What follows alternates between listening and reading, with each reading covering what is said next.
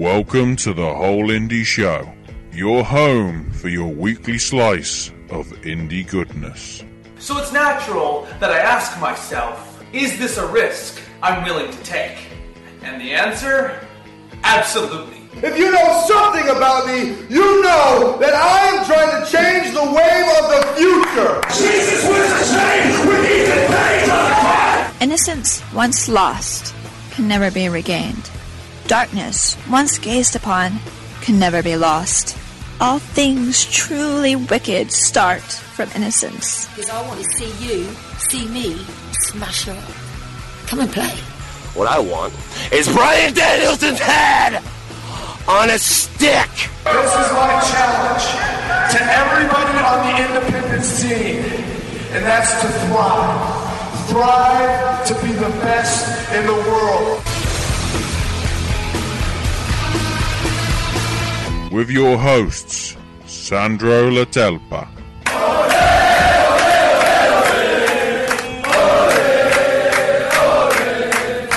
and Ashley Richardson. I'll tell you one thing, I knew we'd tear the fucking roof off.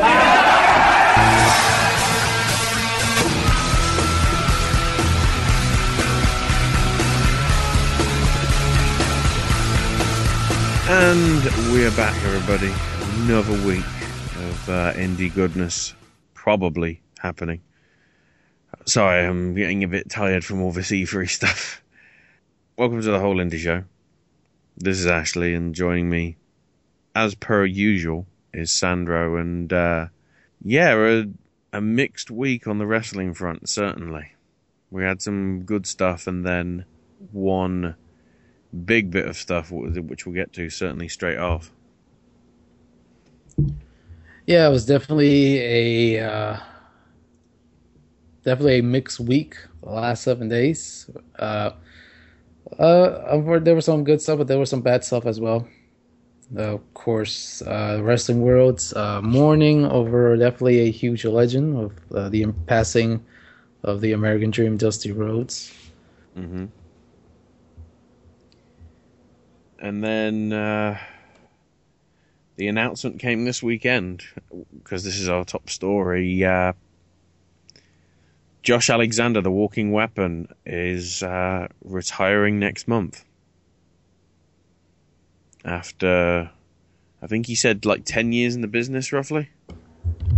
Yeah, he started back in 2005. Basically, and this, if you want to find the full blog of what, his, explaining everything and whatever, find it on our social media. We've got it up there. But basically, the shorthand, to sum it up, is that a couple of years back, he suffered a bad neck injury at AAW.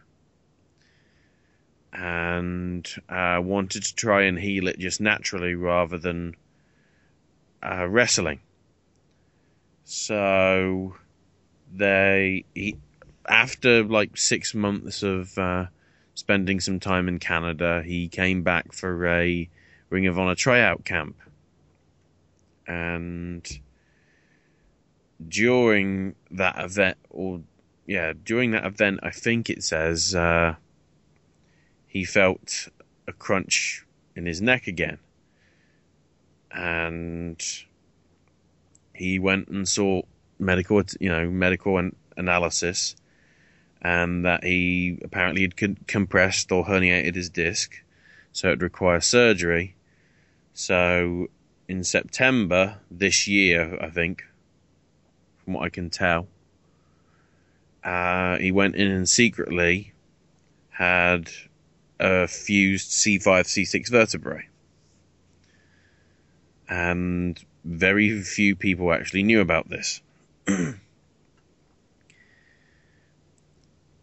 Then, after details of that, Monster Mafia obviously had to turn down a Ring of Honor booking because he wasn't able to work because of the surgery.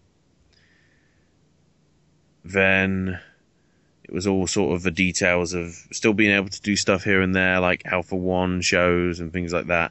And then in February this year, he got sort of his dream of making it to PWG and wrestling the Young Bucks. And then they took on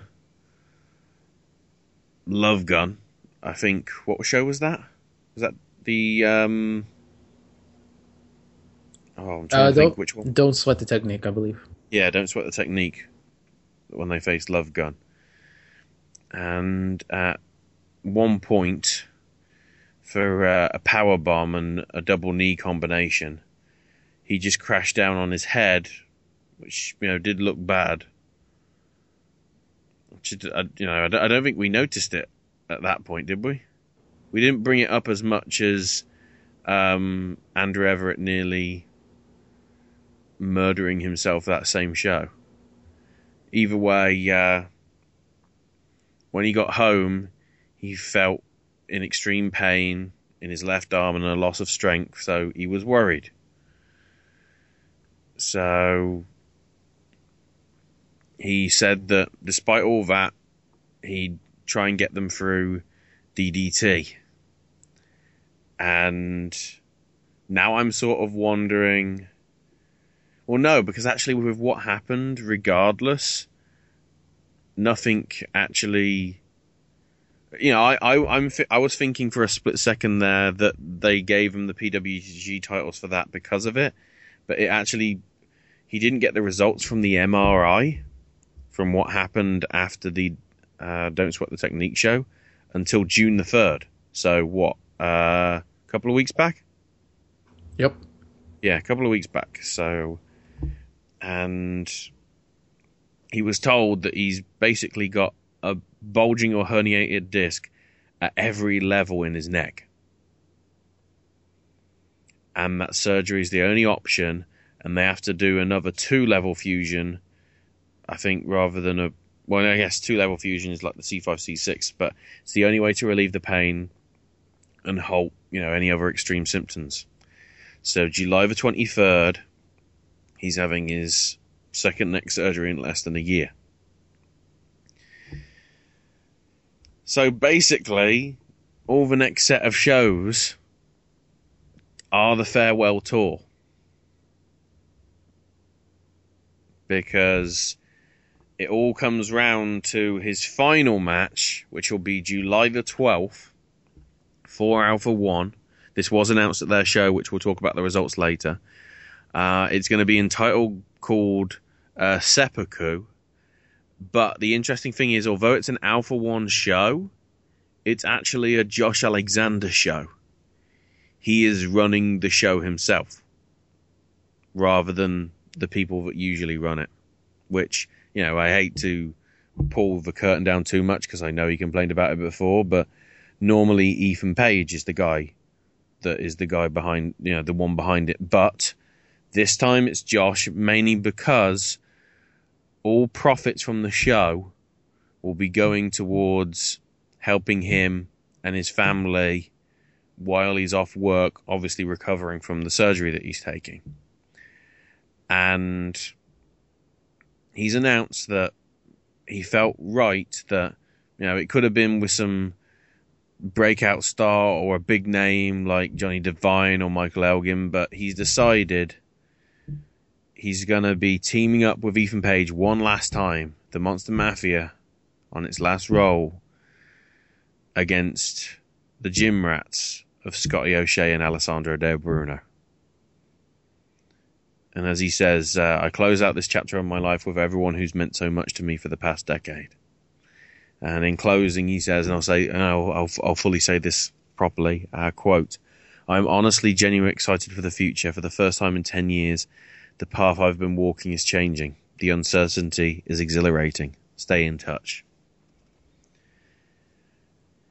So yeah, and the video's been doing very well in terms of social media, viewings and whatever, with the announcement and the also the Seppuku sort of hype video as well.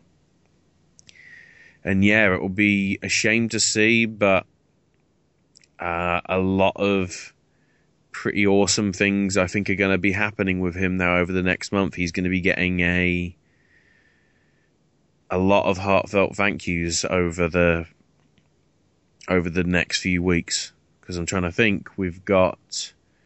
He's got an AAW showing this week, which we'll talk about later. Next week, I think now more likely than ever, he's definitely going to be on PWG, and the PWG fans will give him the send-off he deserves. The 4th of July weekend, do we know if there's any big shows happening then? Not that I know of, but from what I've heard, I don't think he's going to be at the next PWG show. Oh, he isn't? I don't think he will be. The DDT4 was, well, supposedly, like his last show. Right. I mean, unless we hear anything, but... I wouldn't rule it out, because obviously we aren't going to know who's on that card until it happens. Because of the whole nature of it being Mystery Vortex. Right. Because I don't know what other shows are actually happening next weekend. I never fully looked into it as to what he could be a part of. Either way, that final weekend, I think, is it Friday or Saturday for Absolution? Yeah. For AIW, and then finishing it off at Alpha 1 on the Sunday. And that's going to be one hell of a weekend as well. I mean, that probably all more than likely means we're going to get some sort of title change or title vacancy happening at AIW now in some shape or form. Then again, of course, who won Gauntlet for the Gold again? Ricochet and Page. Oh, okay, so this technically... I forgot the Gauntlet means you get into the main event of Absolution. I thought it was like the way it is with some of the, like with Dreamwave, when you get to cash it in when you want, sort of thing. Either way, I don't want to say best wishes yet, because he's still got, a few weeks or so ahead of him. But yeah, this was, I think, something not a lot of people saw coming, and it'll be that second weekend in July is going to be a tough one for quite a few fans, especially those in the Alpha One promotion and AIW, because Alexander's been a part of them for a fair few years, and of course with Alpha One practically since day one. So yeah. When I first heard about the news, it took me by surprise. I was shocked, just like everybody else. Nobody knew what was the reasoning behind it until we saw the video, and he made that speech after the Alpha One show, and of course he went into more detail on his blog, explaining why he wants to retire from wrestling. And you know what? I was just really sad to hear about that. And you know what? You can't really blame him. It's probably just the only smart choice to do at the moment. Getting the surgery done, and of course recovering, and of course moving on with his life. I've been a big fan of his since 2 years ago. Since I started watching AIW, it was actually during the National Pro Wrestling Day show, and that AIW showcase between Josh Alexander and Ethan Page, and then after that, I started to watch AIW on a regular basis. And of course, I started to watch Josh Alexander anywhere he went, anywhere where I could find it. Then he moved on to AAW, and then, of course, he made a brief stop over at Evolve when they started doing shows in Brooklyn. I was there on the first show that they did in Brooklyn at the Lyceum, and I think that was the only time I saw him wrestle in person. And I was pretty sure I was the only guy that knew of Josh Alexander. So I knew what he was going to do in the match. And, he had fought Tony Nese, and I knew it was going to be a good match, and it was. And I still remember that talk that we had, talking about how he was doing great in AIW, and then we were talking about. I had mentioned to him, like, I hope one day you make it a PWG because I know you just kill it. And, he had told me, like, yeah, me too. I really wish I could go to PWG. That's definitely one of my big goals in my wrestling career. And, of course, a couple of years later, he definitely achieved it. And, even though it was for a brief time, he still did good. He won the tag team titles, even if it was for an hour. It's in the books. That those title changes count as title changes. It's not like whoever is champion at the end of the night is the champion recognized. That will be down in the books. So, after watching him for about 3 years now, that was a pretty good run. He definitely did good on everywhere he went. He did pretty good in a very short stint in Ring of Honor. Despite what the rumblings were at the time. Will he make a return? Who knows? That's really up to him. But I definitely wish him nothing but the best after, hopefully, a successful surgery. Yes, definitely. So we will move on from that to... some PWG news itself, and Excalibur and the booking committee have been getting incredibly crazy. Because first up, in terms of not the show coming up, the Mystery Vortex one, but afterwards, the Tremendous 4 show, aka the 12th anniversary,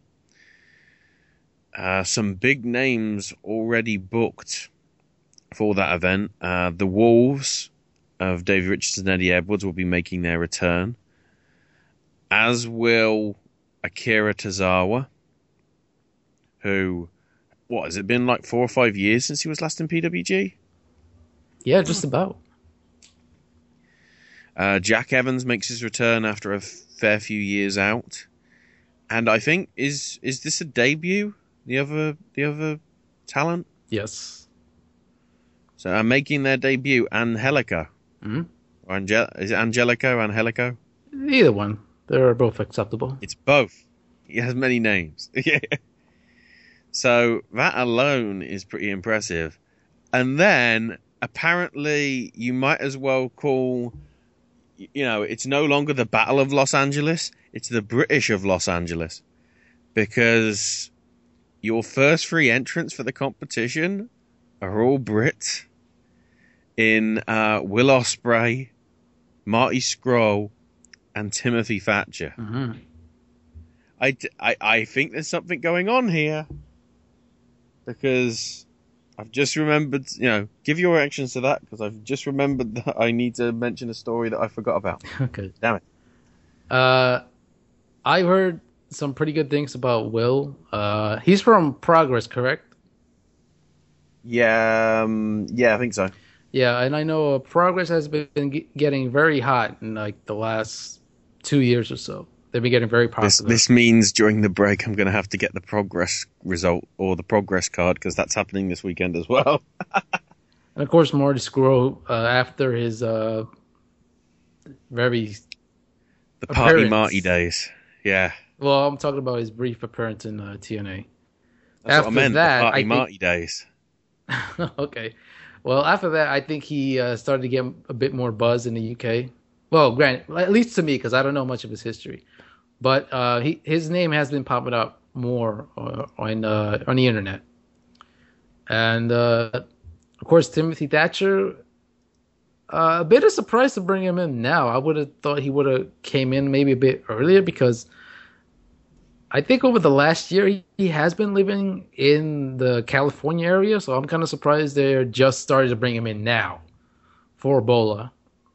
But we've seen what Thatcher can do, so he should be doing pretty good in that tournament.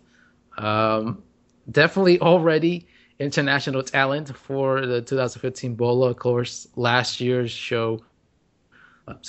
tournament was so big. A lot of people were wondering how they're going to top next year's, and not looking too bad. Yeah, we're just going with British talent. Yeah. Speaking of, thanks for that gap, Sandro, because I managed to get the news. We've announced another Shikara King of Trios team. And it's another British one. And it is the team representing Attack Pro Wrestling, which is going to be Pete Dunne, Mark Andrews, and Flash Morgan Webster. I tell you, the British are taking over wrestling, apparently.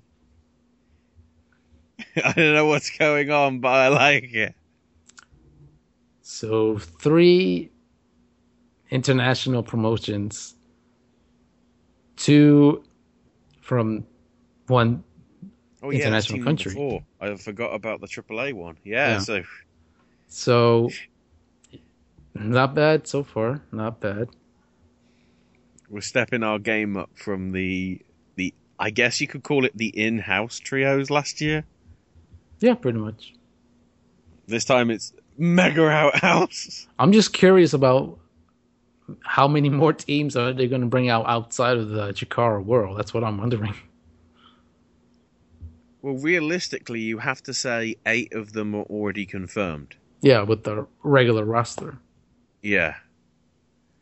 There's plenty of pairings up.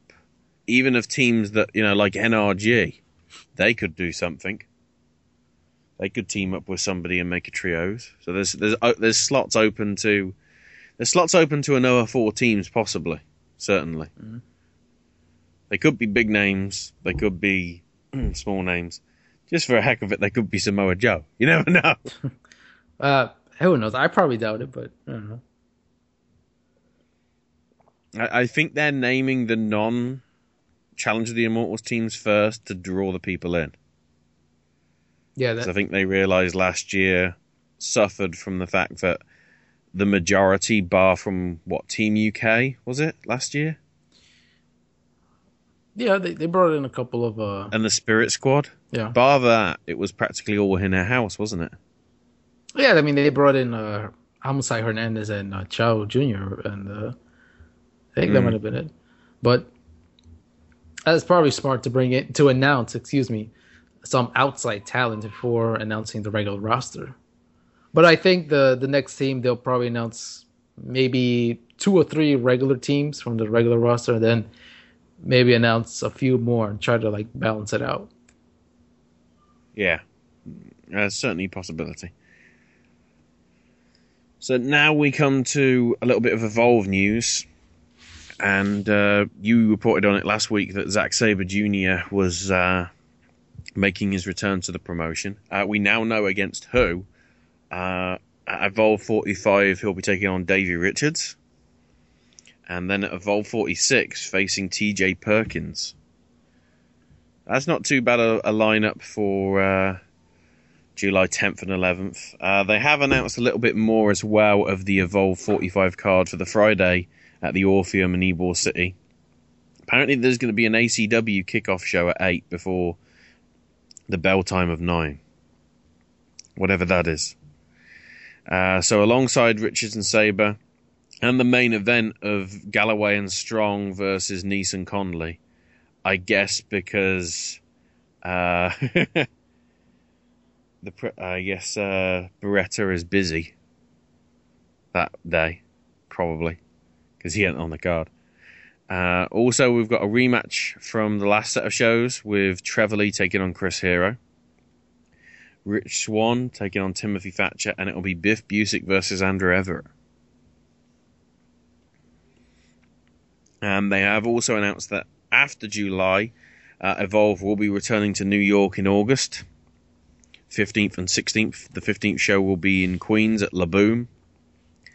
And then they'll be at the NYWC Sportatorium in Deer Park for the August the 16th show. Tickets are on sale now at dgusa.tv. I saw some of the footage when they had the last shows in New York, in particular the one at La Boom nightclub. I will say they did a pretty good job using the club's equipment and made the show look pretty fancy. What was the show with the dust cart in the background? I think that was in the Fighter Fighters. Okay. Yeah. That seemed a bit odd. Well, I think the only good thing about it was we saw Ethan Page coming out with the firefighter hat. Yeah, very true. That was the positive thing. Just one thing to note as well. WWN Live is honouring the memory of Dusty Rhodes by putting the Dream DVD that WWN did in 2005 in the free-to-view section of the WWN Roku channel. It's basically classic footage on the DVD and hosted by Dusty Rhodes. But yeah, I guess, I don't know if it's forever free, but certainly at the minute it's available free on the WWN Live Roku channel. So if you want to check that out, go ahead. It don't cost you anything. That's pretty good.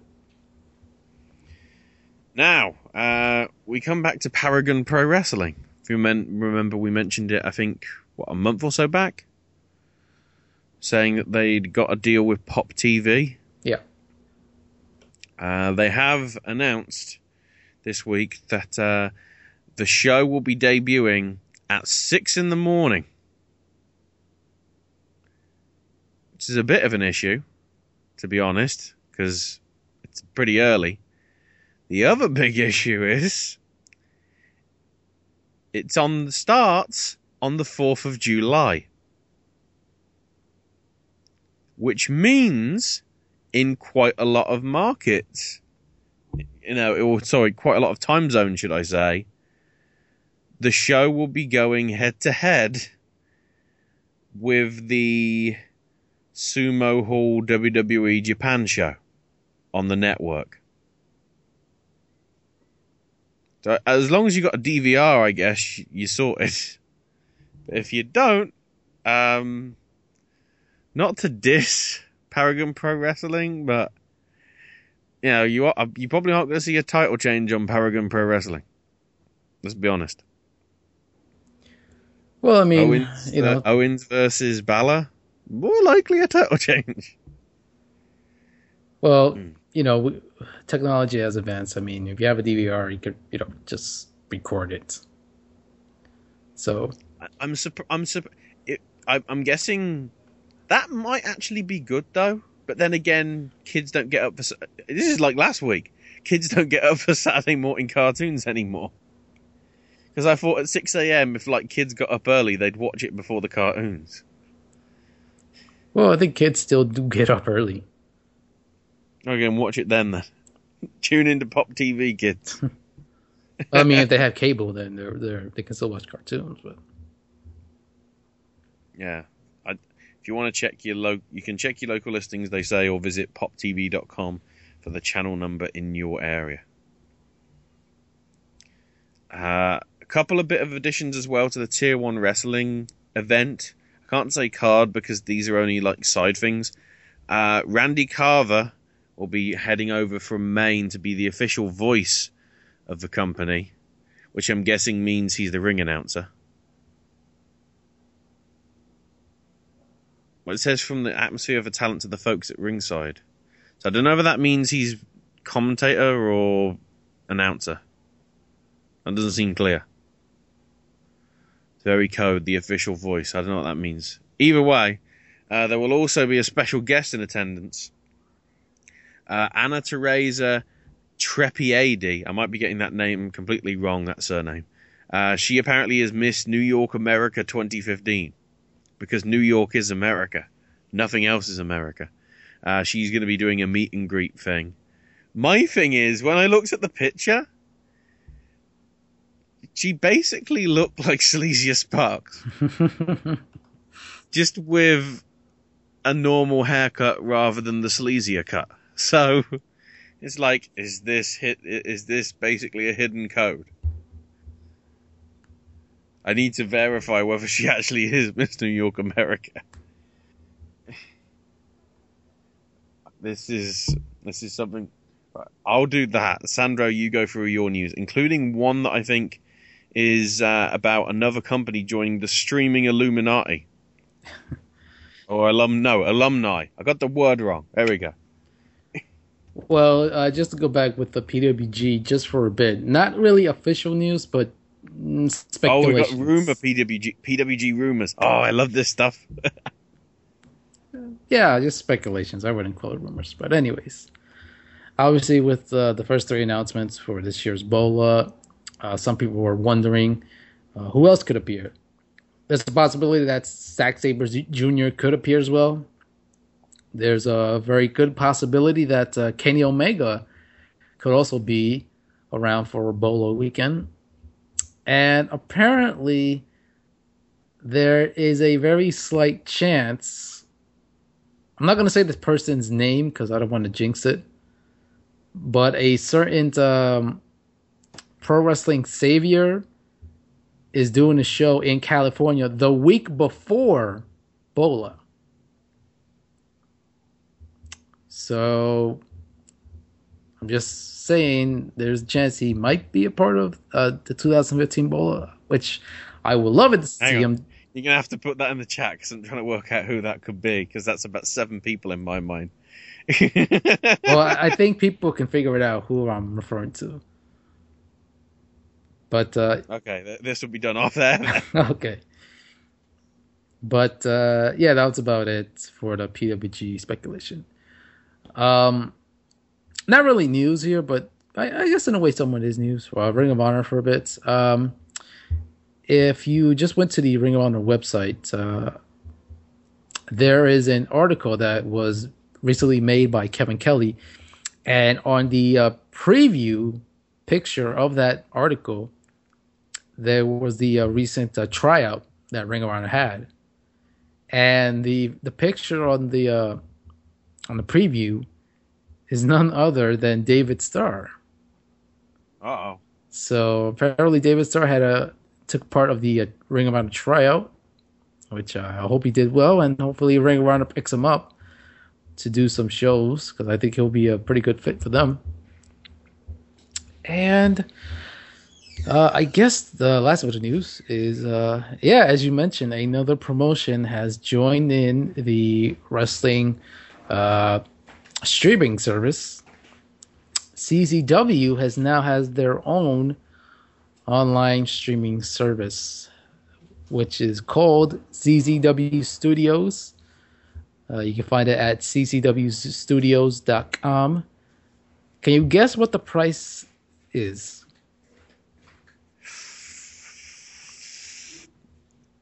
Free. I mean, I'm guessing it's probably a cent off $10. Yes, you're correct. It still means Smash Wrestling is cheaper. Go there, everybody. It is the exact same price as the WWE Network, $9.99. Go to Smash Wrestling, go to AIW because they are cheaper than $9.99. Now, I just went to the website, and so far they have 28 shows on the CCW catalog. They said they're going to add more. And they also have 20 shows of WSU as well.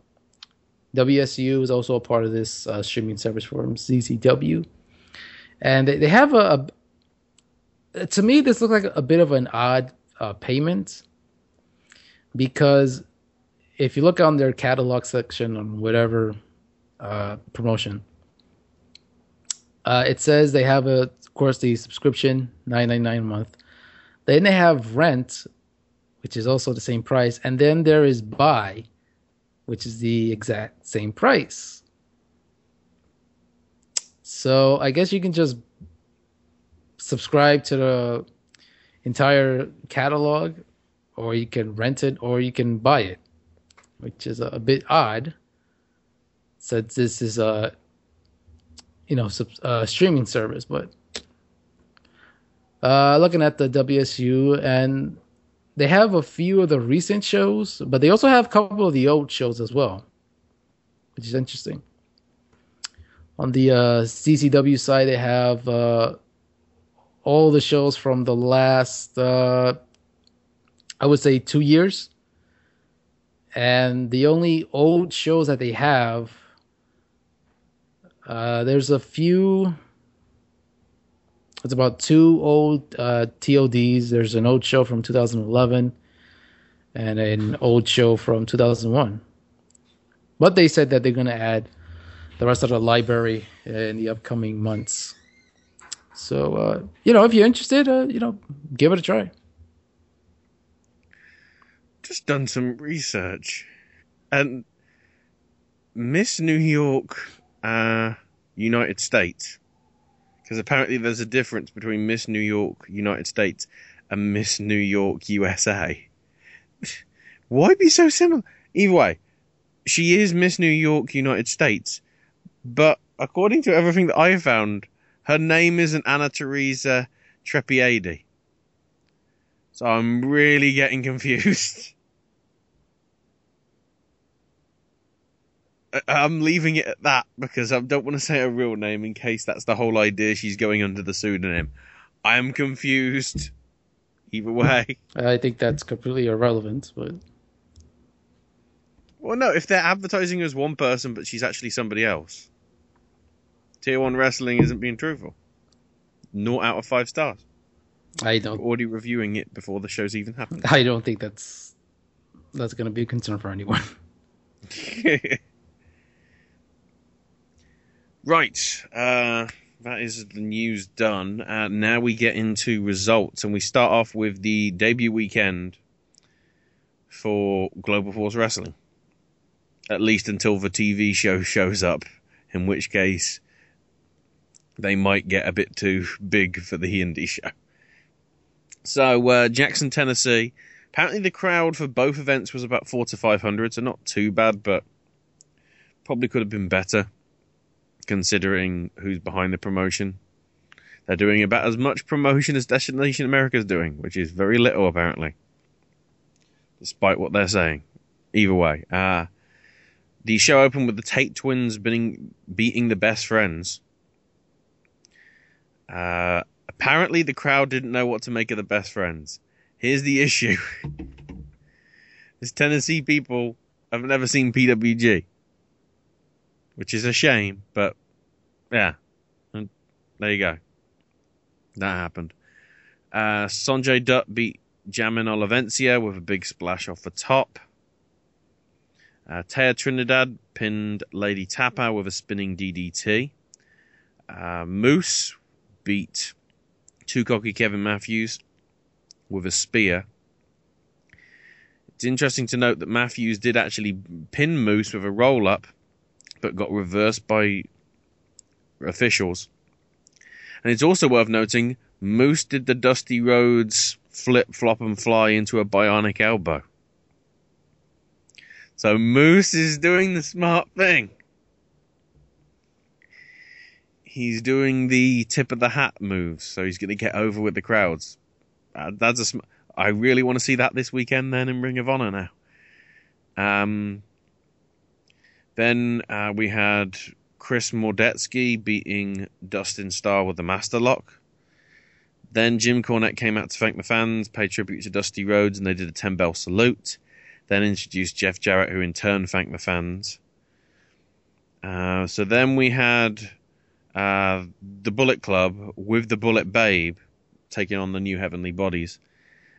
It's interesting to note that before the match started, the Heavenly Bodies cut a promo on Cornette and the original Heavenly Bodies. This, of course, meant that technically Jim Cornette became part of the Bullet Club. It gets bigger.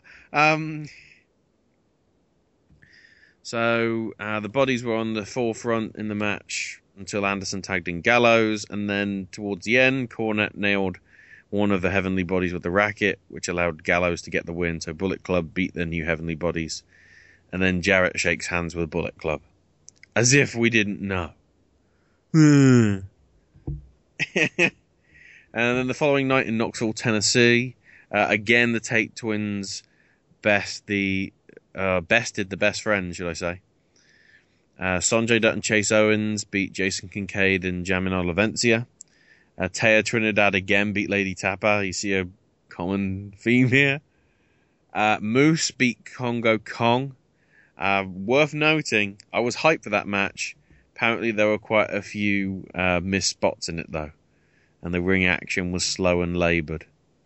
But the crowd once again loved Moose for doing the Dusty Rhodes stuff. Chris Mordetsky beat Devin Driscoll. Jim Cornette did the thank you and the salute to Dusty Rhodes, and then the Jarretts came out. And then the Bullet Club beat the New Heavenly Bodies again. But this time there was more of a twist, because apparently there was a former Tennessee head basketball coach, Donnie Tyndall, who was with the New Heavenly Bodies. During the match, the Bodies were about to get the win, but the basketball coach pulled one of the Bodies off Gallows as the referee counted. An argument ensued while Cornette moved to the other side of the ring and slipped the racket to Anderson, who used it. And then Tyndall did the same with a clipboard. So it's like, I have to do one better. Clipboard. And the Bullet Club win. And apparently it's even a 6-sided ring. I wonder where they got that idea from, Dixie. Can't think. Speaking of that, Sandro, did you hear the news about TNA? Sorry about that. Heard about what? Apparently they're airing it live in the UK at 1 a.m, which is sort of a smart move. But the even more crazy thing, they're bringing back King of the Bloody Mountain. Because that concept really worked. Yeah. I don't care about that. Yeah. Although, just to go back with the Global Force thing, I'm kind of surprised they went with the 6-sided ring. That caught me off guard when they used that, when I saw the photo. And Cornette in the Global Force version of the Bullet Club makes no sense, because Corny's like very old school, and granted, I haven't kept up with his show, but but I don't think he would. I don't think he would like enjoy something like the antics as far as like the wrestling side. I think he would like probably get crap on it. So, I mean, I don't know. I'm just kind of confused on that whole thing. Well, he crapped on Kevin Owens, and look what happened to him. So, perhaps he's realised, perhaps there's some things I do need to change my attitude on. Who knows? Or whether they're paying me, who gives a damn? More likely that one. Next up, Jersey Championships Wrestling's event at Six Flags. Open with Brian Myers beating Danny Doring in an open challenge with the JCW tag belts. The B Squad retained against the Rogues. That's Carl the Beast and Monster Mac beating Brandon Kirk and Jeff Cannonball in a no DQ fight around the theater. That's an interesting one. For the Extreme title, Pinky Sanchez, I think that's a retention. Retained the belt against Arcadia Bandido Jr. and Amazing Red. Then we had the JCW title match. Yeah, because your world title has to be halfway down the card. Okay. And we have a new champ. Tama Tonga beat Joey Janela to become the new champ. Afterwards, Ricky Steamboat handed the title to Tonga.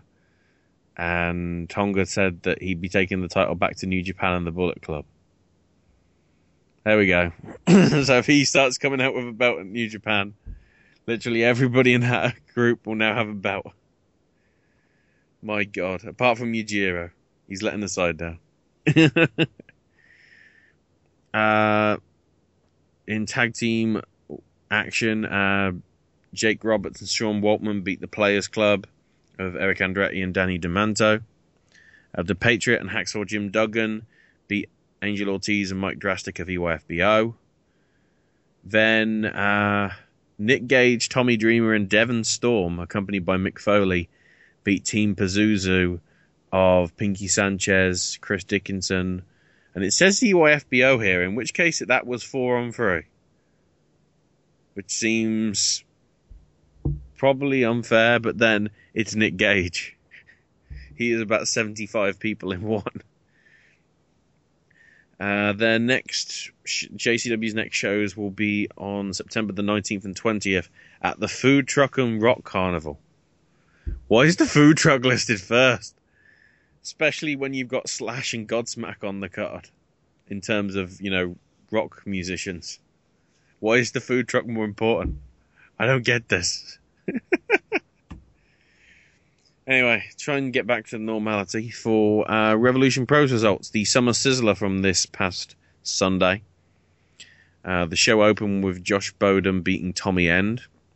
The Revolutionists then of Shea Samuels and James Castle beat Joel Redman and Jake McCluskey, who was filling in for Mark Haskins to become the new Rev Pro Tag Team Champs. Then Big Damo O'Connor beat Tomohiro Ishii. Somewhat of a surprise there, I would say. Then Andy Quilden, who I think is the guy in charge there, announced for their next show in October, Uprising. Get this, Sandro. Jushin Thunder Liger teams up with Hiroshi Tanahashi to take on Gedo and Kazuchika Okada. Huh. Literally, New Japan is happening in London. That's pretty cool. Shinsuke Nakamura then beat Roderick Strong. Damo then came out and challenged Nakamura to another match.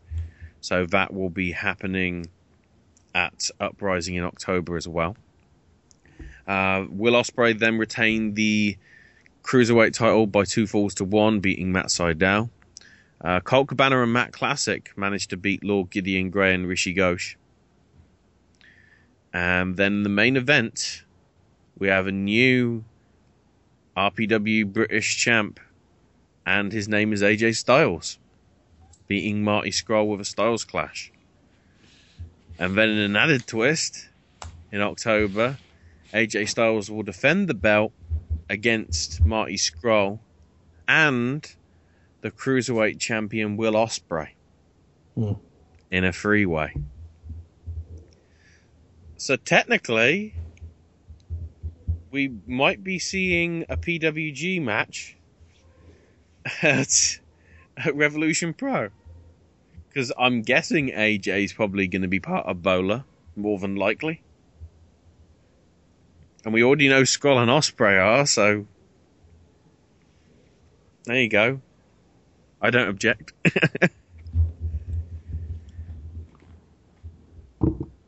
Yeah, that sounds good. Definitely, Rev Pro looking pretty strong. As they should be, because if you can get New Japan talents on there, that's pretty good. Next up, the Queen of Combat shows, which really gets confusing because a tournament of 16 actually only has a tournament of 14, apparently. So then it gets complicated. So, Queen of Combat 5 from the Mid-Atlantic Sportatorium in Gibsonville, North Carolina, open with, well, I guess through the non-tournament matches first that happened on the card. We had Hardcore Ever Owens and Chastity Taylor going to a double count out, and Jessica Havoc beating Aspen Rose in under a minute and then cutting a promo on her first round opponent in the tournament, Miss Dyslexia. The tournament matches itself, Su Yung beat Solo Darling with the Purge. Santana Garrett defeated Mandy Leon with a handspring moonsault. Tasha Blanchard was victorious over Hania the Howling Huntress after Tessa used a chair, I guess without the referee seeing, otherwise how did that happen? Amanda Rodriguez beat Jenny Rose. Taylor Hendricks defeated Amy Love. Jessica Havoc defeated Miss Dyslexia, and the main event saw Lufisto beat Leva Bates. I'm a bit cut up by that. Also, I don't know what Leva's cosplay was this week.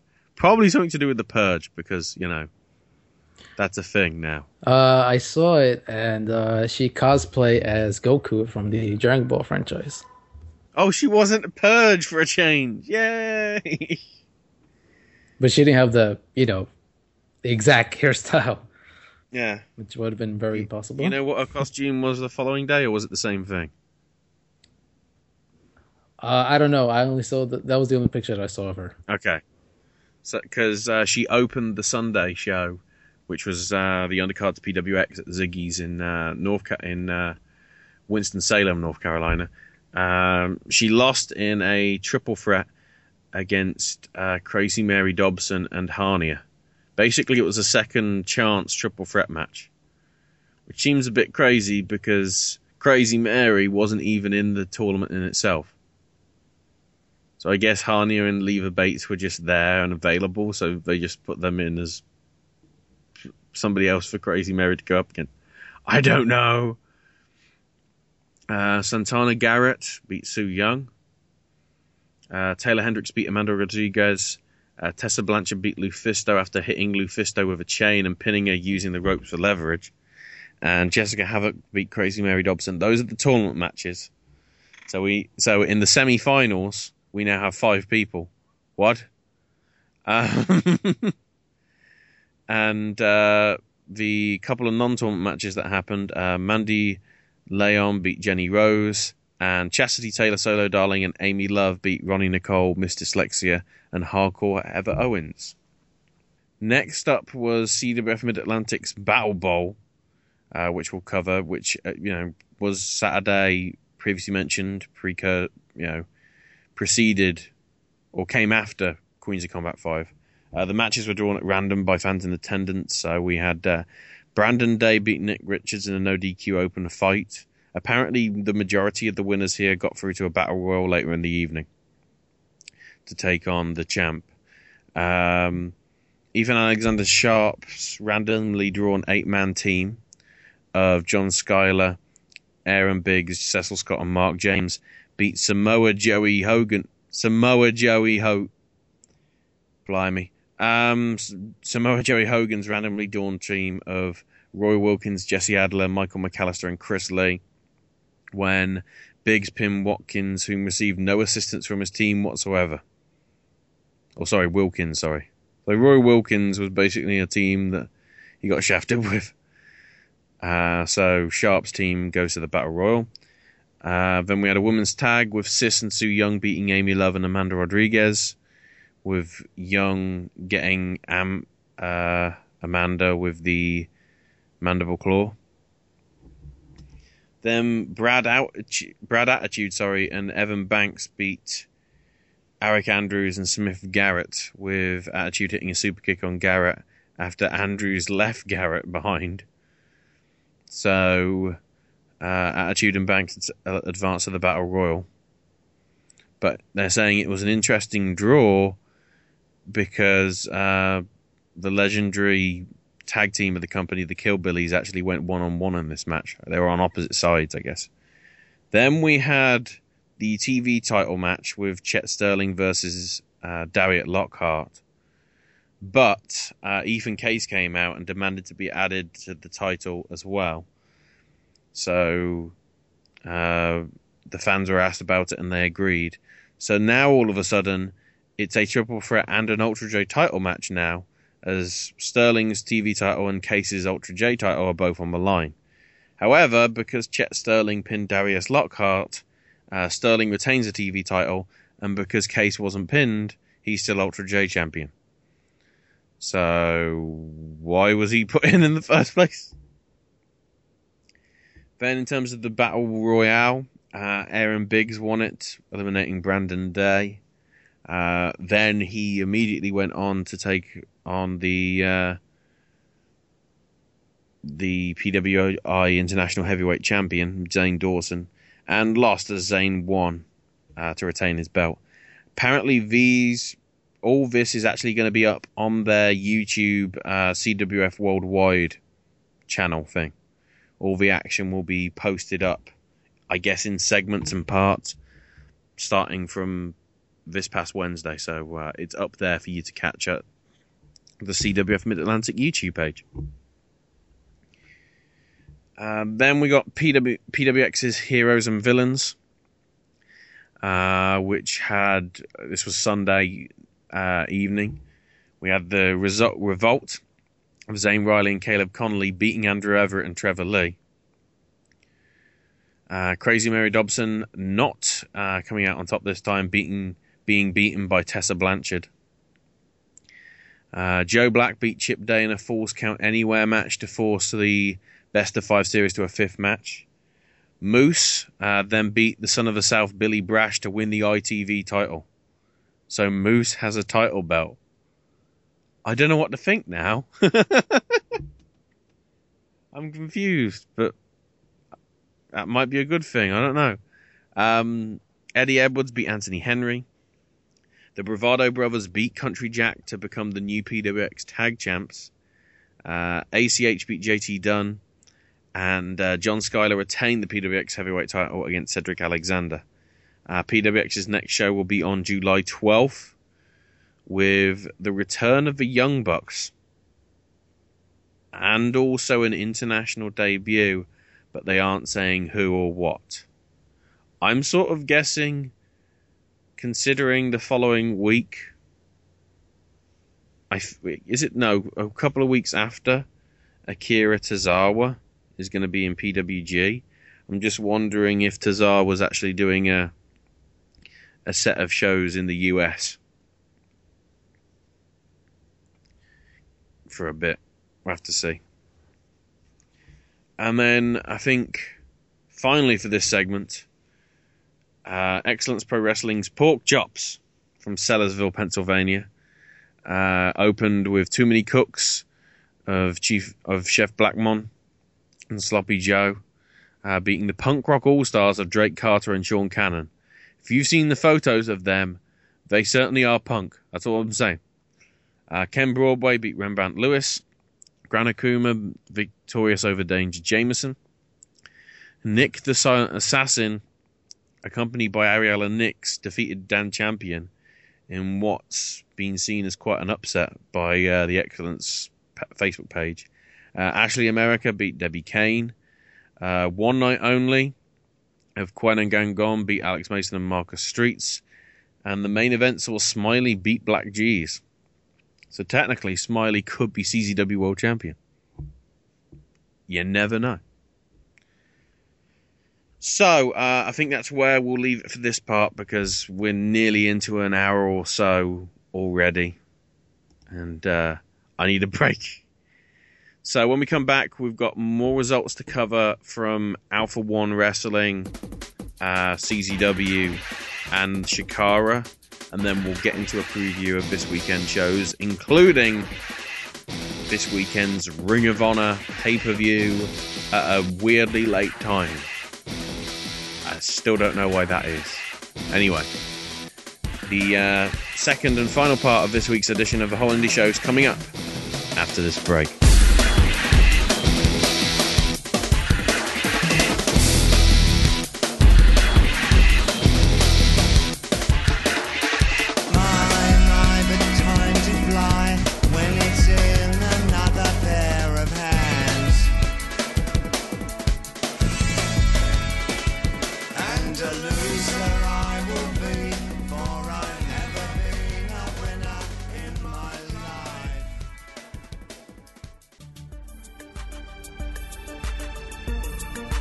Hey there, listeners of the SNS Radio Network, Mindwipe here.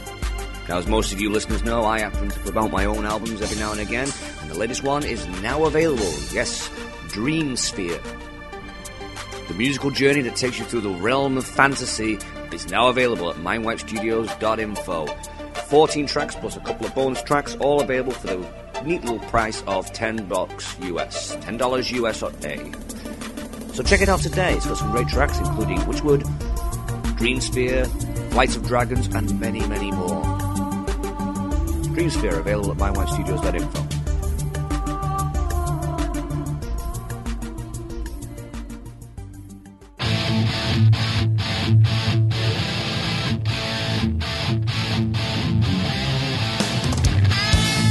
If you trained, say your prayers, and ate your vitamins, then you'll love the Hulkamania Chronicles. Sean Beckerman, host of Beyond the Bell, your pro wrestling nostalgia podcast, breaks down the history and career of the legendary Hall of Famer, the immortal Hulk Hogan. Each edition covers a different era in the history of the Hulkster as we relive our childhood hero. From the beginning of Hulkamania in the mid-80s and the birth of WrestleMania, through the challenging times of the steroid trial, all the way to his jump to WCW and the formation of Hollywood Hogan and the New World Order, and then his return to the WWF leading in to the Hall of Fame. This edition covers it all. You can catch the Hulkamania Chronicles exclusively on Beyond the Bell, here on the SNS Radio Network.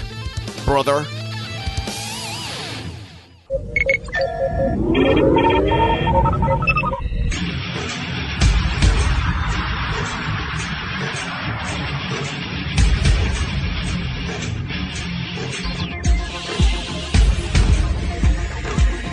Hey, wrestling fans.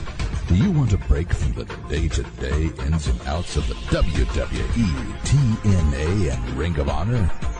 Do you like talk radio that pulls no punches? And do you like your sci-fi and fantasy? Well, tune in to the Elite Force podcast each and every midweek with Chuck W. and each weekend with William Walkie Walker and Mindwipe. Exclusively on the SNS Radio Network and the Chris Jones Gaming Network. Yeah.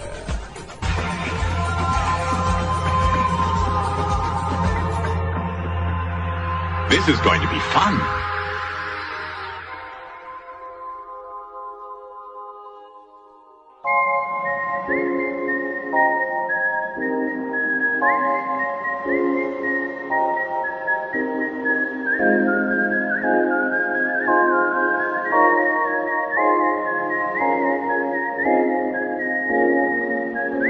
Are you a fan of the SNS Radio Network? Want to keep up with what's going on with all the personalities and radio shows on the SNS Network? Well, let me tell you how. You can check out the Facebook group over at www.facebook.com/groups/SNS Radio Network.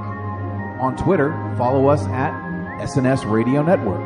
You can follow me, Mr. Money on the Mic, Jeff Jackson, at SNS_JJSexA1. These are just a few ways to keep up with all the happenings going on the SNS Radio Network.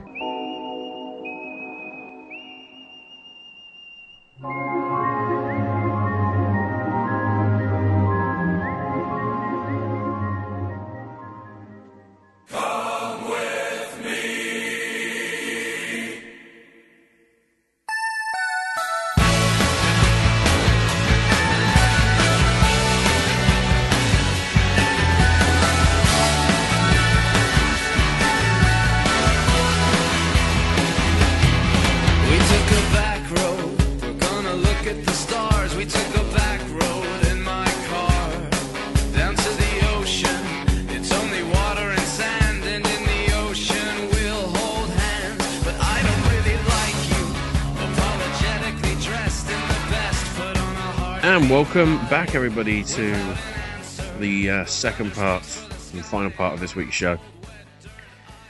So we continue on with the results, and we go to Alpha 1 next for Alpha 1 Assemble. And man, quite a lot of stuff happened here. So the show started with Ricky Shane Page defeating Tyler Thomas to retain his Zero Gravity title. Then we had Silesia Sparks winning the four-way eliminator, beating Josh Alexander, Alex Daniels and Eric Ryan, sorry. Ethan Page got the victory over Biff Busick. Jim Nye then won the six-man Battle Royal. The Fatal Six-Way. I don't know what to call it. And beating Joshua Singh, Brent Banks, Kai Katana, PD Flex, and Derek Direction. Then we had the tag team title gauntlet match. So the Super Smash Brothers did go in first, obviously being champs. And they beat the Beaver Boys. The Ginger Gang, however, then beat the Smash Brothers. Then the Gym Rats beat the Ginger Gang. Then the Goat Brigade beat the Gym Rats. And then in the end, the Oppression of Sane and Knight beat the Goat Brigade to become your new Alpha 1 tag champs.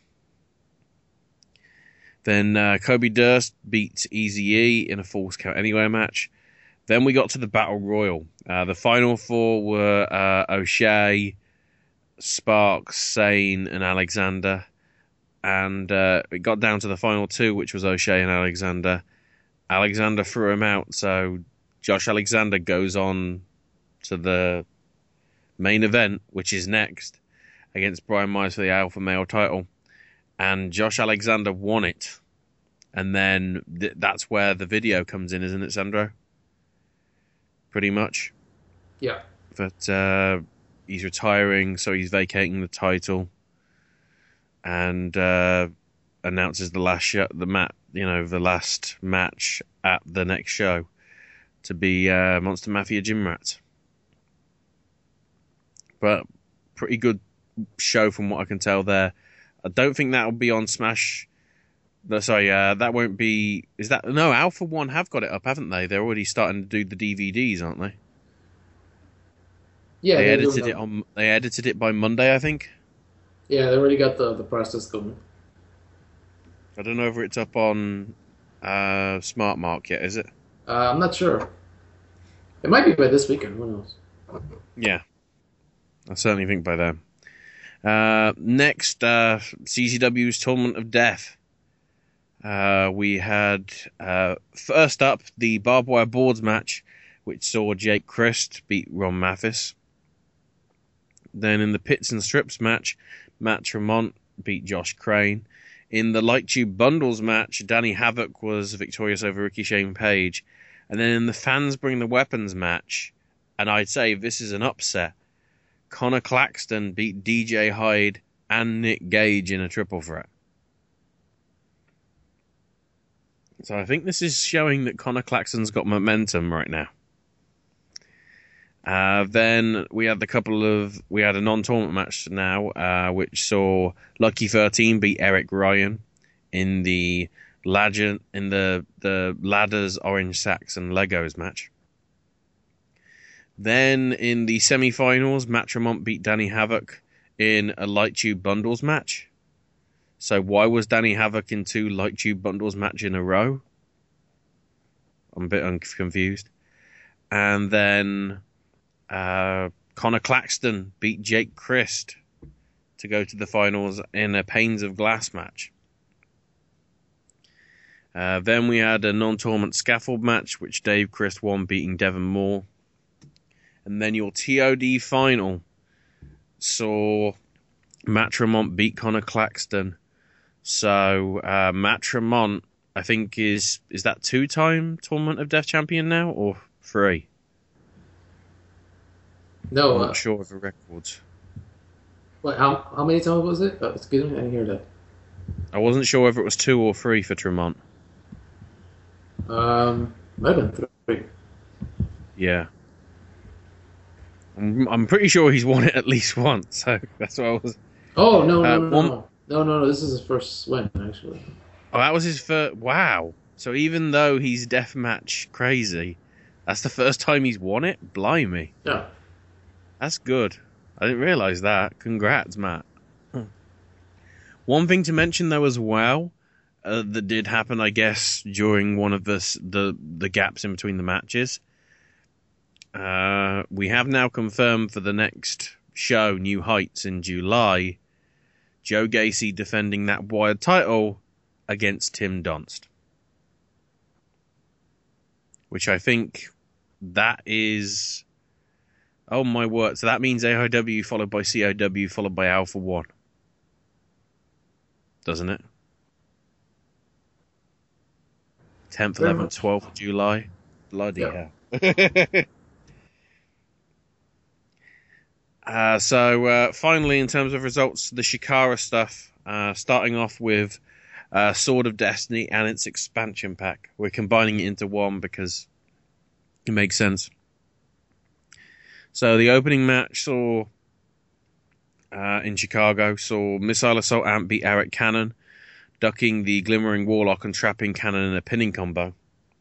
Interestingly, Kevin Condren yelled from the balcony, "You're a man," to Missile Assault Ant as he left to go to back. So I'm wondering here now whether Missile Assault Ant's going to get unmasked and you've got a trios team there. You know, with Calhoun and Condren and whoever Missile Assault Ant is. I'm sort of guessing. And the other expansion pack match saw NRG beat Juan Francisco de Coronado and Prakash Sabar when Hype hit the Hyper Wheel on Sabar. So then, for the main card, we had a Massison workaround and Ashley Remington beating Ultramantis and the Batiri when Remington pinned Kodama with a deadlift German suplex. Then Kevin Condren and Lucas Calhoun beat Icarus and Heidi Lovelace when Condren pinned Icarus with a distraction from the Snow Troll. So yeah, he suddenly come back after being disregarded for months. And then, most interestingly, Icarus attacked the Snow Troll in anger post-match. And his partners had to hold him back. So it sort of looks as if as soon as you possess that belt, you become evil. Which I guess is an advantage to Hallowicked.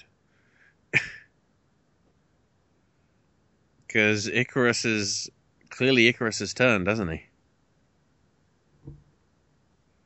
Maybe. And then after the match, Condren gives Calhoun a brand new red outfit.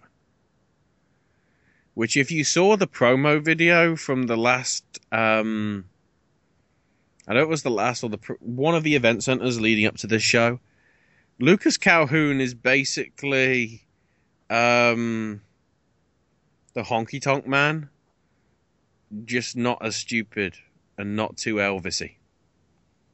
I don't know whether this is the right angle, but whatever. Silver Ant beat Blaster McMassive after Blaster passed out in a triangle choke. Then in Challenge of the Immortals action, Hallowicked and Frightmare beat Soldier Ant and Jakob Hammermeyer. It was originally supposed to be a trios match, apparently, but became just a tag match. Hallowicked rolled up Jakob for the win. The Colony, during it, tried to talk sense into Soldier Ant, but their attempts were thwarted by their opposition. Eddie Kingston beat Yaka with the back fist of the future. Devastation Corporation, Flex Rumble Crunch and Max Smashmaster beat Ophidian and Argus after Flex pinned Argus with a razor's edge. And then the main event saw Dasha Hatfield beat Tommaso Ciampa with a schoolboy. So I didn't think they'd make him main event, but Ciampa was main event. Except he wasn't. Because for the first time in Chikara history, they actually had an encore match. And it was a Challenge of the Immortals one, which saw Javes Cottonbelly and Los Ice Creams beat Juan Francisco Coronado, the Proletariat Boar of Moldova, and Prakash Sabar when Sabar tapped to Cottonbelly's ankle lock. So yeah, history made in Chicago. And I'll be honest now, it continued in Indianapolis. For shock and awe. The opening match saw Ultramantis, Black Kadama and Obarian beat Gervais, Cottonbelly and Los Ice Creams when Kadama pinned El Hayode with a flying forearm. Word is from the reporter who was there, Mantis might have hurt his knee, so they hurried up the finish. Heidi Lovelace defeated Argus to retain the Young Lions Cup with a Rana head spike as Argus was on his knees. Then Smashmaster, Rumble Crunch and Yaka beat Blind Rage, Frightmare and Silver Ant when Yaka pinned Silver Ant after a splash from the top. Frightmare and Blind Rage actually helped Silver out of the ring after and appeared he was going to be in trouble, I guess, for losing. Then Challenge of the Immortals action saw Eddie Kingston beat Drew Gulak with a back fist and belly to back combination. Dasher Hatfield missed a touchdown to Nicarus, beat Workaround Amasis and Ashley Remington. One touchdown hit delayed superplex on Workaround. Ophidian and Shenron beat the BDK. And Hallowicked beat Oleg the Usurper after 3 Yakuza kicks to retain the Shikara Grand Championship. I now don't know who is able to take on Hallowicked for the belt now for the next set of shows. Or have they already announced it? I can't remember. Either way, we had another encore there as well, and the team of NRG and Fire Ant managed to beat Coronado, the Borer, and Prakesh Sabar, with Fire Ant hitting a brainbuster on Juan Francisco. So that's Shikara, and that's all the results from this past week. Now we will jump in no time at all to the preview of this weekend's shows, starting like last week with a double header from Global Force Wrestling. They've got a show in Jackson, Missouri on Saturday, June 20th, featuring Andrew Everett, PJ Black, The Hot Shots, Chris Modetsky, Shelton Benjamin, Luke Hawks, Doc Gallows, Chuck Taylor, Jigsaw, Lady Tapa, Taya Trinidad, Sanjay Dutt and Jimmy Rave. I'm guessing that probably means that Trinidad and Tapa are going one-on-one again, because apparently that's all the women they have on their roster. And there will be a special guest, being Scott Steiner. I wonder if there's a 66 2/3 chance that he's going to be there. I have to see. And then there's going to be a Sunday show, Bowling Green, Kentucky, sponsored apparently by Game Exchange. There you go. They paid money for that. On this show, the Young Bucks will be making their Global Force debut, along with the other talents being Sanjay Dutt, Jigsaw, Jimmy Rave, Lady Tapa and Taya Trinidad. Again, I wonder. Chuck Taylor, Cliff Compton, Doc Gallows, Moose, Chris Modetsky, Andrew Everett, and Shelton Benjamin, and Jim Cornette, apparently. Did Jim Cornette fall out with Scott Steiner then? Because he isn't listed for the other one. Well, that's the important. What the important question was: is Cornette going to be? Well, if he's going to be a part of those shows, because I guess since he's aligned with the Bullet Club and the Bucks, there. I mean, are they going to get along, or are they just going to super kick him for all his, crap talking? If it's the Young Bucks versus the Bullet Club, I won't be surprised. We'll That's see. going to be an interesting weekend. 1, is Scott Steiner going to ruin anything? And 2, Bucks versus Cornette. Could be interesting. And I think, is it this weekend as well? And I'm only mentioning this as a side mention here. Isn't it Chris Hero and Colt Cabana going for the tag titles in Pro Wrestling Noah? I think. Up against the Killer Elite Squad of that'd be weird, because I think Killer Elite Squad are supposed to be heel because they're Suzuki Gun. So does that mean that the American team is going to get cheered over the American or American Canadian team? That's confusing.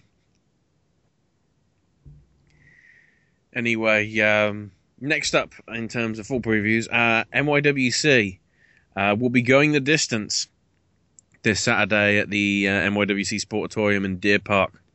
New York.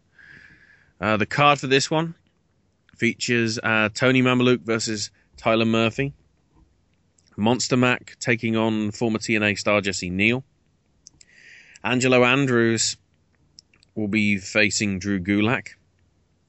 There'll be a 4-on-4 tag as the A-listers take on Joe Attell, Man of Steel, Mike Verner, Talon, and a mystery partner. Brittany Savage Neal defends her NYWC Starlet Championship against Sammy Pickles. The Beaver Boys take on the Premier Gods of Papadon and Tony Nese. Joe Gacy defends his NYWC Fusion title against JT Cassin. Flawless and Lawless team up with Matt Tremont to take on Milk Chocolate and DJ Hyde in a Long Island street fight.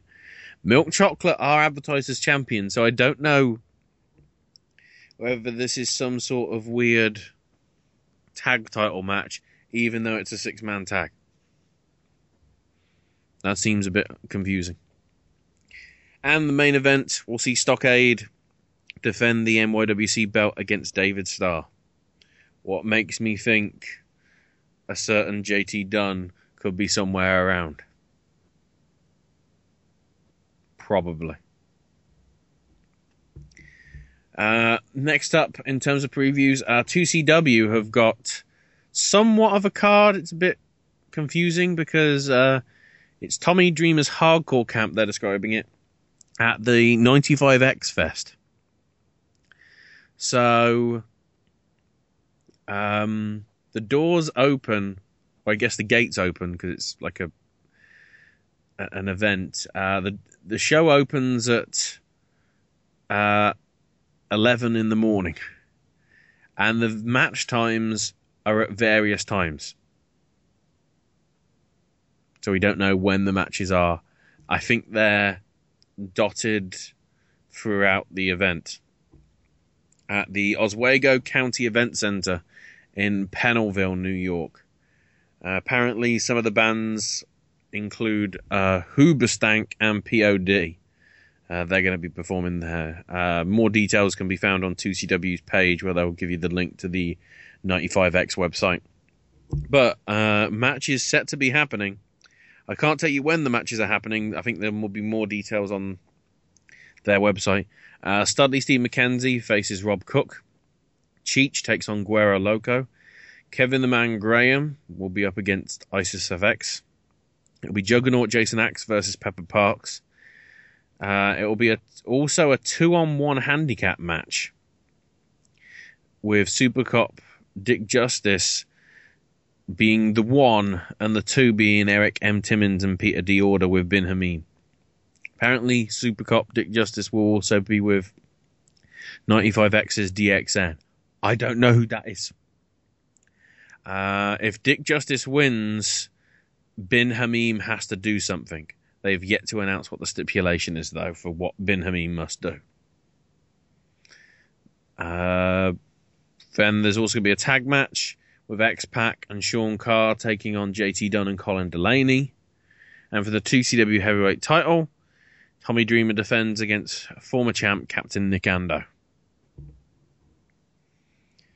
Next up, we have On Point Wrestling coming back with their show entitled Loyalty on Sunday in Williamstown, New Jersey at the OTW Arena, which is inside the Monroe Business Center.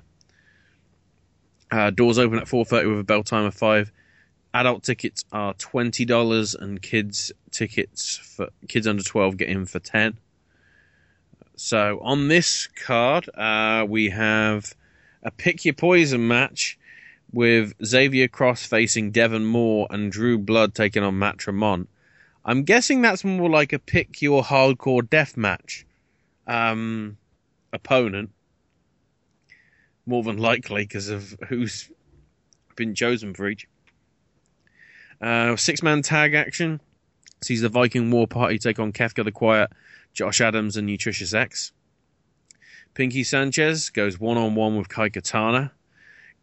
And also in a first-time face-off, Gran Akuma takes on Chainsaw Joe Gacy. Jeff Cannonball faces Connor Claxton. There'll be a 4-way match with Mickey McFinnigan, Latin Dragon, Caveman, and Mark Angel. The OPW heavyweight title will be on the line as Joey Janela tries to take the belt from champion Oz Tyler. And I left this one till last, only because it probably will be the main event, because of what it is. It's the Hooligans taking on, accompanied by Dewey, the return of the Hate Club. Nick Gage is that the first time Hate Club have been? I know they reunited on the last On Point show, but I think this will be the first time they're actually in match action, isn't it, Sandro? I think. Yes, it is. Yes, it is. Should be interesting. Yeah, it wouldn't be long until the Hate Club is back in CZW at some point. Yeah, that's going to happen sooner rather than later. Yeah, that's where it started. So next, a couple of shows over the weekend from AAW and its sister show AAW Vanguard. First up on the Friday, AAW's Killers Among Us in Bourbon Street and Marionette Park, Illinois. The doors open at 7 with a bell time of 7:45. Kids get in for $10 at the door. General admission for everybody is $15. Second row tickets are $20 for both the standard second row and the second row on the stage. And the front row, as well as the front row of the stage, is $30. But, in case you're thinking, oh, that's too much, this is a pretty damn strong card. Plus, there's history happening. So, it was originally supposed to be Chris Sabin versus Johnny Gargano in a rematch, but due to Sabin being injured, that means that Johnny Gargano now has to face Davey Richards. So that alone should be a pretty good match. Shane Hollister faces Tyson Dukes. In women's action, we'll have Candice LeRae versus Allysin Kay, and it's not supposed to rhyme, although it does half the time. OI4K defend the tag belts against the Monster Mafia. Christian Faith defends his Heritage title against Lewis Linden. Tommaso Ciampa will be taking on Eddie Kingston. And Josh Alexander will defend the AAW World title for the final time on an AAW show on that card. Also set to be appearing are Matt Cage, Heidi Lovelace, the Hooligans, Davey Vega and Matt Fitchett, plus possibly more.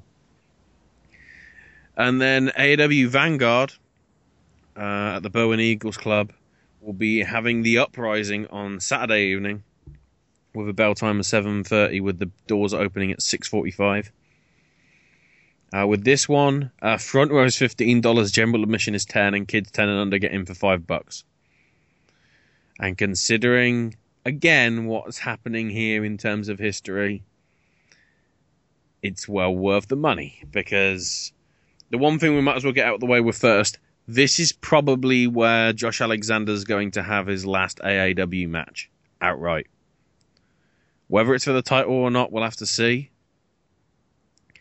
But he is confirmed to be on that card, isn't he, Sandro? Yeah, there's been some speculation that he could take on Ethan Page. Depending what events happen the day before, you never know. Also part of the show, Congo Kong takes on Justice Jones. Marek Brave versus Paco.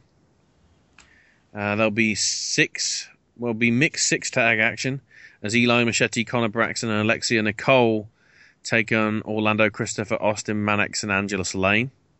And the Viking War Party will take on the team of Eric Ryan, Lamar Titan, and Tweak Phoenix. As you previously mentioned, Ethan Page will also be part of that show, along with Marion Fontaine, Jake O'Neill, Benjamin Boone, The Clash, Alex Daniels and Trick Davis. Plus probably more. And more likely Christian Rose, because apparently he can be on plenty of Vanguard shows. As much as he wants, or something like that. So then we come to, I guess, the big one, technically. Because it's the one that's on pay-per-view. Ring of Honor's Best in the World. Coming this Friday, Terminal 5. Still don't know why they're using that building, but okay. It's the only building. Wait, I remember, because NXT's using the Manhattan Center in July. That's why. No, it's in August. What are you talking about? Oh, is it all? Oh, yeah, because it's in the week before SummerSlam, yeah. Yeah. Even though they are going head-to-head that same night, but that's a whole nother story. We already discussed that. Different issue. The confusing thing here is, and me and Sandro still can't work this out, the doors open at 7:30, but the bell time is 9 o'clock. And that's when it's on pay-per-view as well. It's not 8, actually 9 o'clock. Yeah. Suddenly I'm getting flashbacks to the mid-90s. Suddenly I'm wondering if Samoa Joe's going to be wrestling on the dark matches. Nah, I don't think so. We're going to have to do something to fill up that hour. Yeah, they'll have some matches. Probably some dark matches. They'll probably do a meet and greet before the show. Maybe. Plus Cheeseburger versus Brutal Bob. Yeah, sure. I can do that. Although I wouldn't mind seeing that, not just... So that definitely means you aren't getting any sort of weird interval time, because there ain't going to be enough time, because it's going to be midnight by the time they go off. So in terms of matches, we've got the War Machine versus the reuniting, apparently, of the CNC Wrestle Factory of Cedric Alexander and Caprice Coleman. Something's happening. That doesn't seem right that they've suddenly back together. Something's going on there. We're going to have the last real man, Silas Young, taking on Dalton Castle with the boys. Dalton Castle's pay-per-view debut. I automatically approve. He's right up there with, Barrister R.D. Evans. Whatever happened to him? He just disappeared. Literally from everywhere. Oh, well. That should be a fun match, though. Donovan Dijak with Truth Martini takes on Mark Briscoe with ODB. That could be a good match, but also I fear shenanigans are going to be too much afoot in that one. Then tag action as Matt Sydal teams up with ACH to take on Adam Page and BJ Whitmer. Trying to think of a tag team name for Sydal and ACH. Well, they'll think of something. Super crazy? No.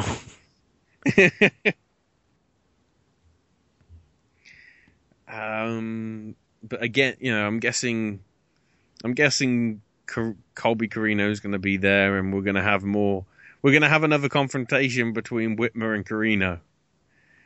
The feud that they've teased every single pay-per-view pretty much finally might actually happen after like a year of waiting.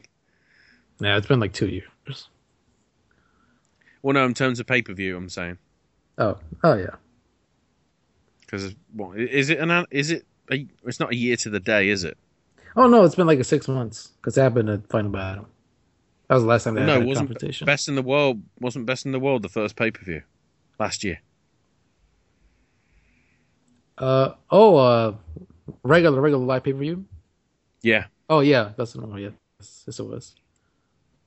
So I guess it's sort of the first anniversary of pay-per-view.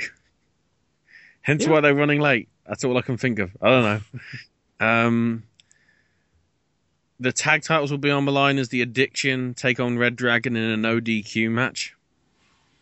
which means Sabin could come out even though he's injured and smack somebody. We'll have a number one contenders match for the Ring of Honor World title, a triple threat with Michael Elgin, Roderick Strong, and Moose. And as much as I hate to say it, I think Moose might actually be going over there. Really? I'm just thinking they want to push him to the moon. That's the way they've been angling it all the time. And I just think they're going to pull the trigger on him. No, I got a feeling that Roderick Strong is going to win here. Can't be Elgin because he's going to be busy next month. Yeah. And Moose is not ready. Not yet. I wouldn't be surprised. They're just, they seem steadfast on pushing him already. The fact that they're putting him in a number one contenders match a year after he debuted in one of the worst segments Ring of Honor's done in years. I don't know. Then, to me, in the co-main event, despite those other two, this is the one that I'm most looking forward to watching because of what it is. Maria and the Kingdom of Taven, Bennett, and Cole take on AJ and the Young Bucks of the Bullet Club. Mm-hmm. I can watch that match 15 times and not give a damn about them seeing it again. That's definitely going to be a lot of fun, and I wonder if Payback's coming for the Bullet Club, especially what they did to Maria. Yeah. The same three, actually. Well, actually thinking about it, do we know if the other members of the Bullet Club are wrestling that day? Because they're not. Because Global Force Wrestling is Saturday and Sunday, so if they're not wrestling Friday, they could appear. They might be around to kidnap Maria. Oh my god, no! They'll probably get involved in the match. Yeah. And then in your main event, is this a title unification or is it just lazy writing? I don't know. Jay Briscoe. I guess it's for both titles. Yeah, because the way they're advertising it, champion versus champion, it looks more like that. Jay Briscoe, the world champion, takes on TV champ Jay Lethal.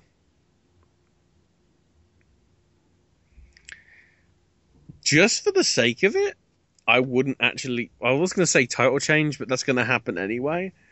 But I'd like to see Lethal actually get a chance to shine.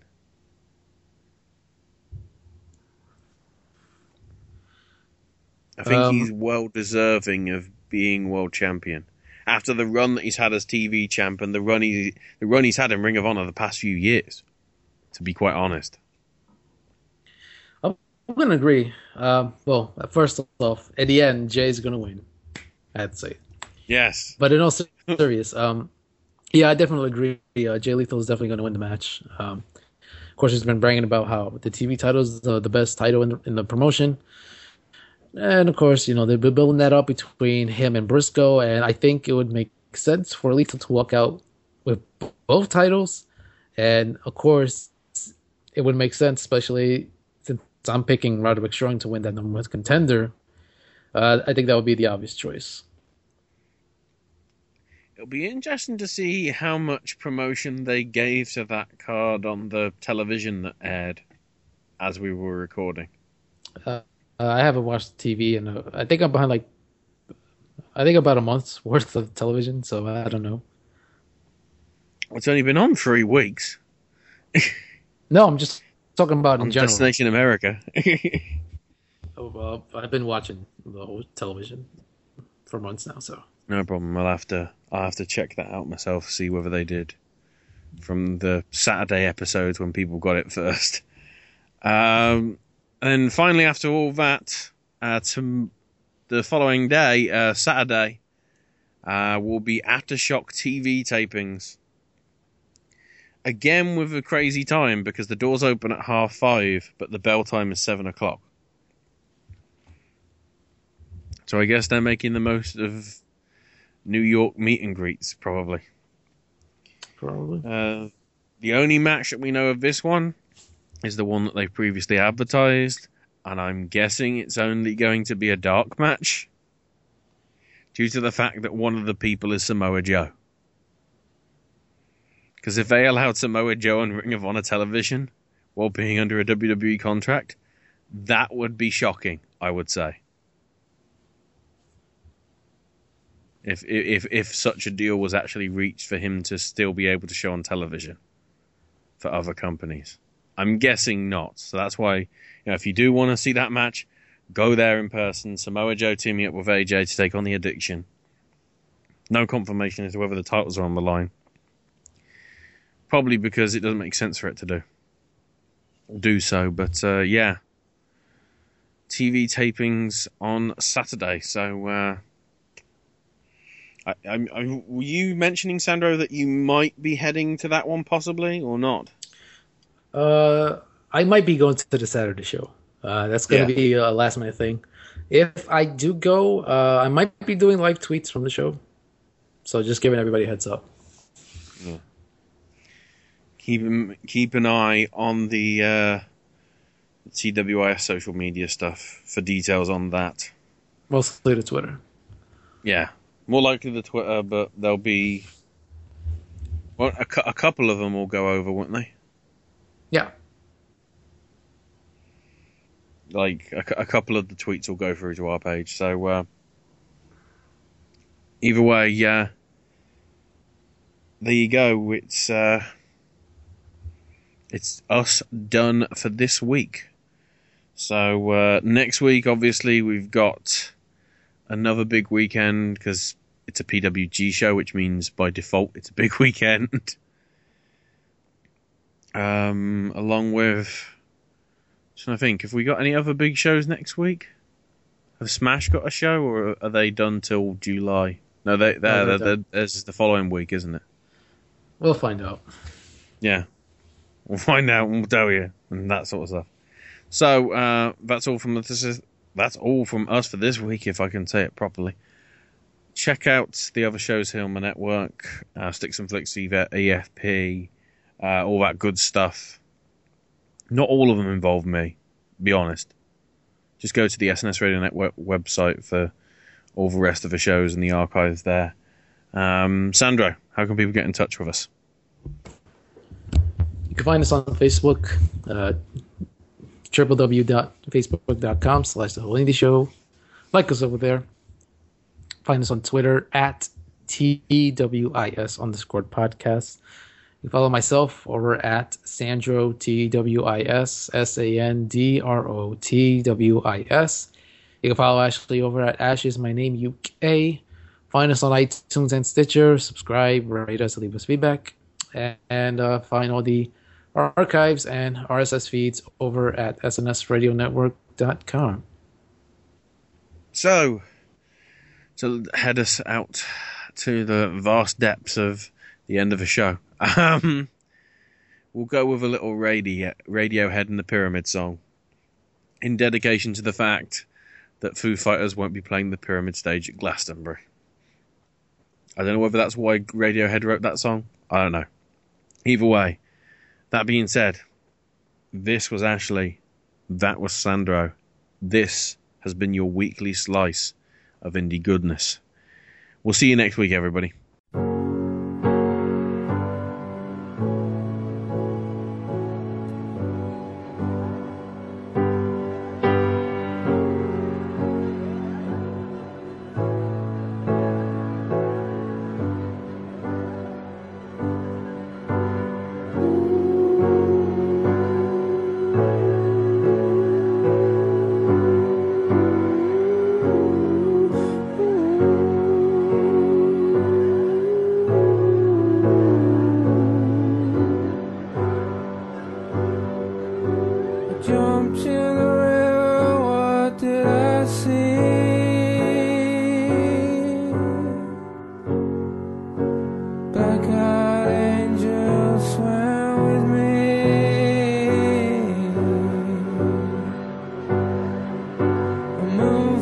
Star